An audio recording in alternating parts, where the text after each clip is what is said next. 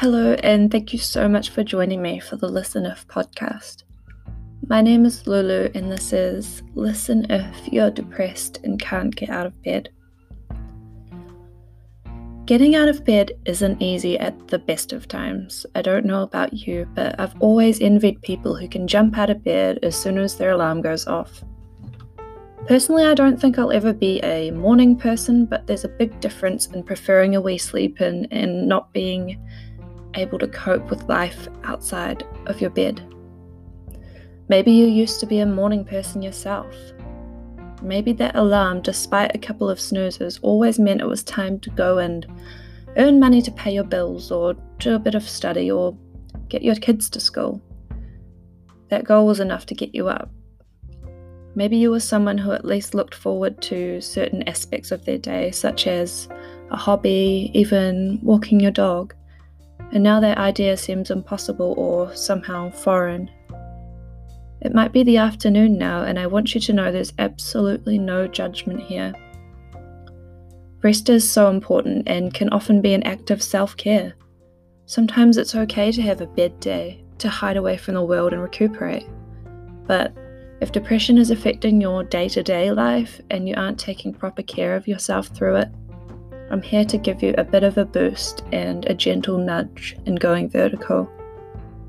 I want you to know that I do empathize with this feeling, and I understand how heavy and how pointless you might feel inside. It's a hard thing to explain to those who don't understand depression. They might perceive this as weakness or laziness. They might even say things like, "You need to get out of the house," or "You can't lay around feeling sorry for yourself," or even, "I wish I could stay in bed all day." Firstly, try to forgive them somehow, as often what they say is out of caring, albeit in a misguided fashion. It's hard to fathom this feeling if it's never been your own. Secondly, though, this is so much more than a simple choice. Depression is such a physical illness on top of the battle in your mind.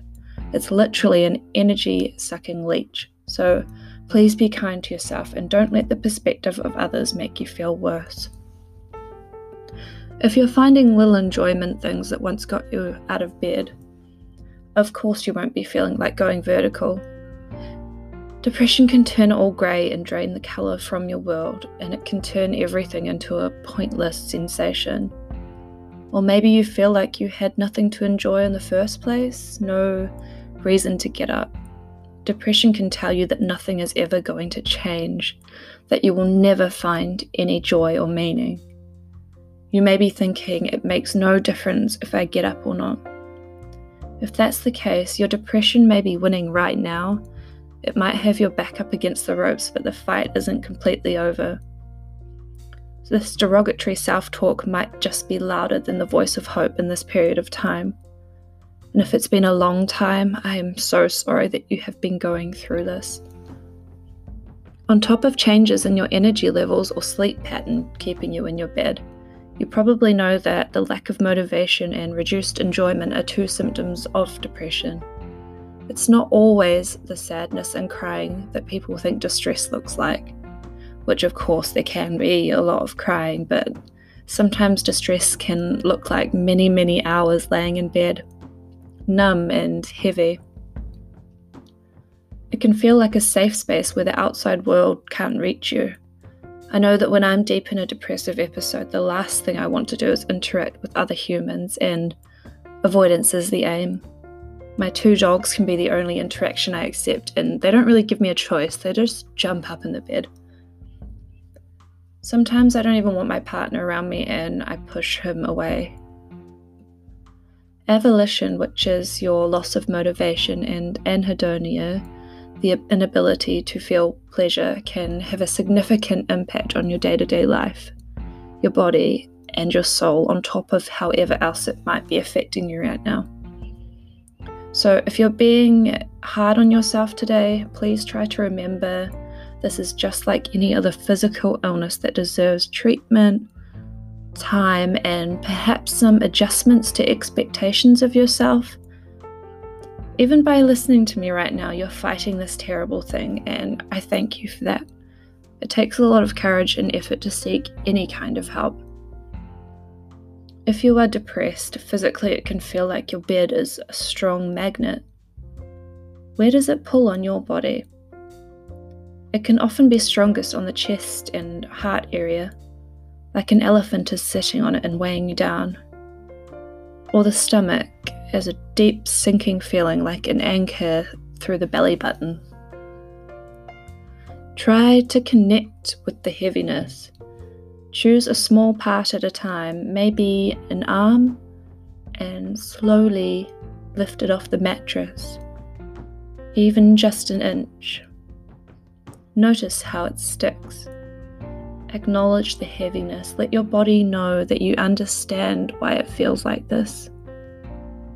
Forgive yourself because this is more than a simple choice. Until one experiences this, they don't understand what it's like. So keep peeling parts of your body away from the mattress, one at a time. Even just that 1 inch, even for one brief moment, lift it up away from the bed.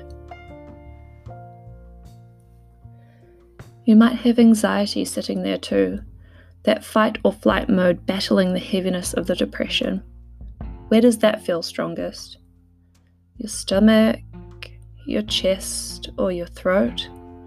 Again, acknowledge it, notice it, understand that it isn't your fault but a symptom of what you are going through. It often goes hand in hand like an internal battle. Anxiety is saying fight or flight, and the depression is that heaviness. And the thing about fight or flight is that it's exhausting too, which can give you more heaviness.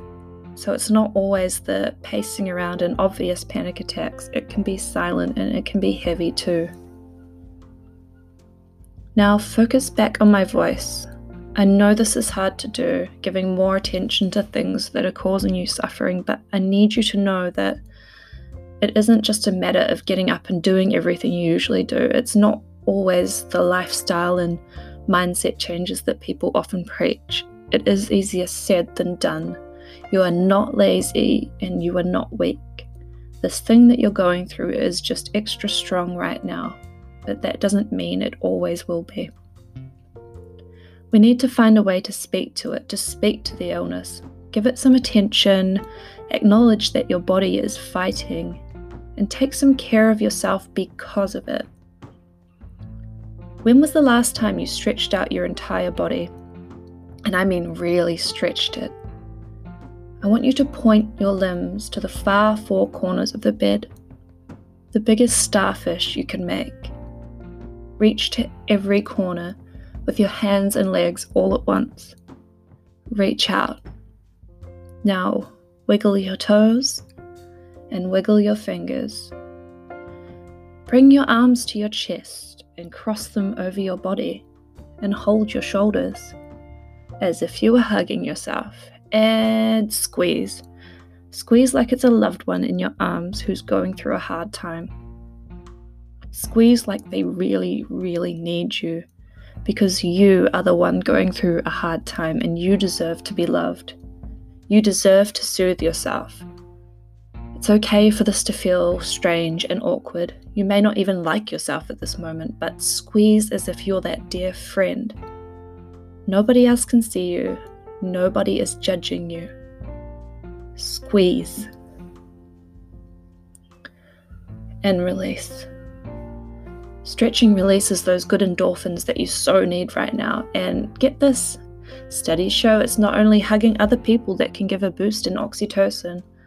We like oxytocin for its stress-relieving effects. I hope you gave yourself a good squeeze. Now, I want you to pretend that you have a packet of balloons. Can you remember the last time you blew one up? Pick one out, and you're going to breathe as if it's real. Bring the balloon to your lips and take a deep, slow breath in through your nose, and a strong, forceful exhale until there's no air in your lungs. It's all on the balloon. Now do this for me. Fill the balloon. And catch your breath. Repeat again. Bring the balloon to your lips. Take a slow, deep breath in through your nose and a strong, forceful exhale until there's no air left in your lungs. And breathe. Now I want you to attach these balloons to your shoulders. Tie them up nice and tightly. Visualize them rising to your ceiling, slowly, but they're filled with that very strong air, starting to help your upper body feel lighter. They pull you up and up, slowly until you're sitting upright. Maybe move some pillows behind to support your back. I want you to picture the balloons attached to your shoulders are still lifting you towards the ceiling.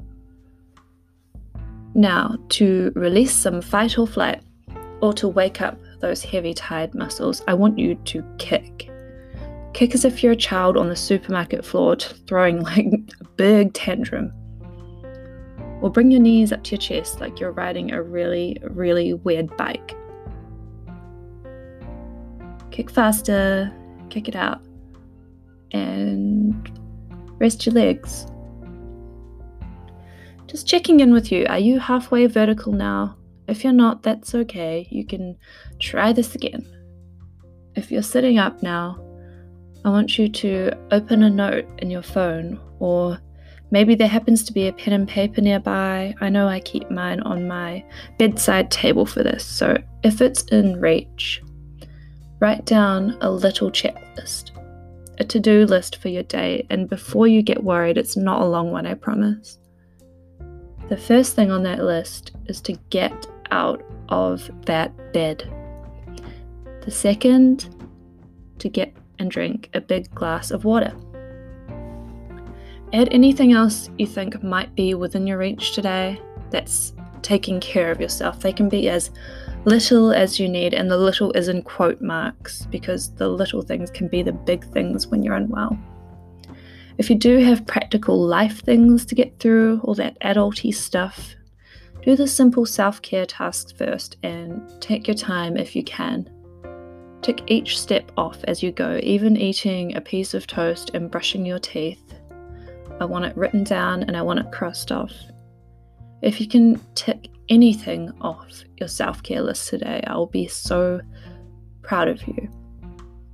Let me know if you were able to do anything else today. Perhaps you even managed a shower or opened the window and breathed in some fresh air.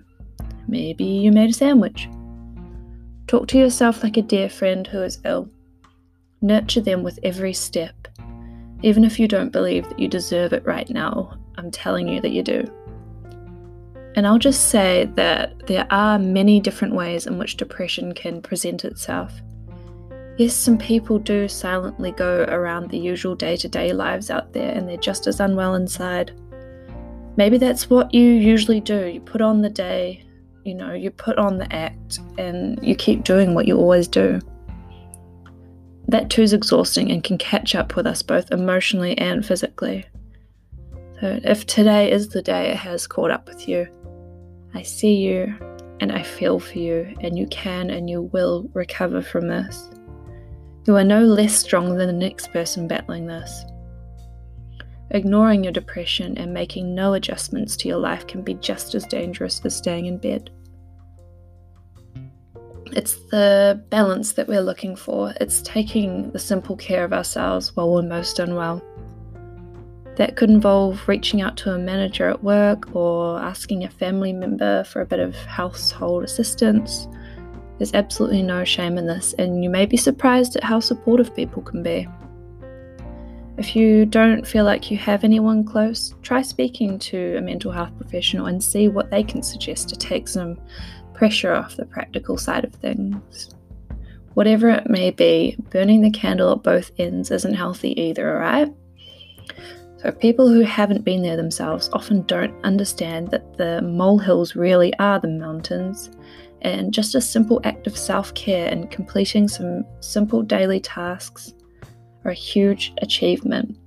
Even when your illness tries to tell you that you don't deserve it, that there isn't any point, or you don't have the energy to even get out of bed.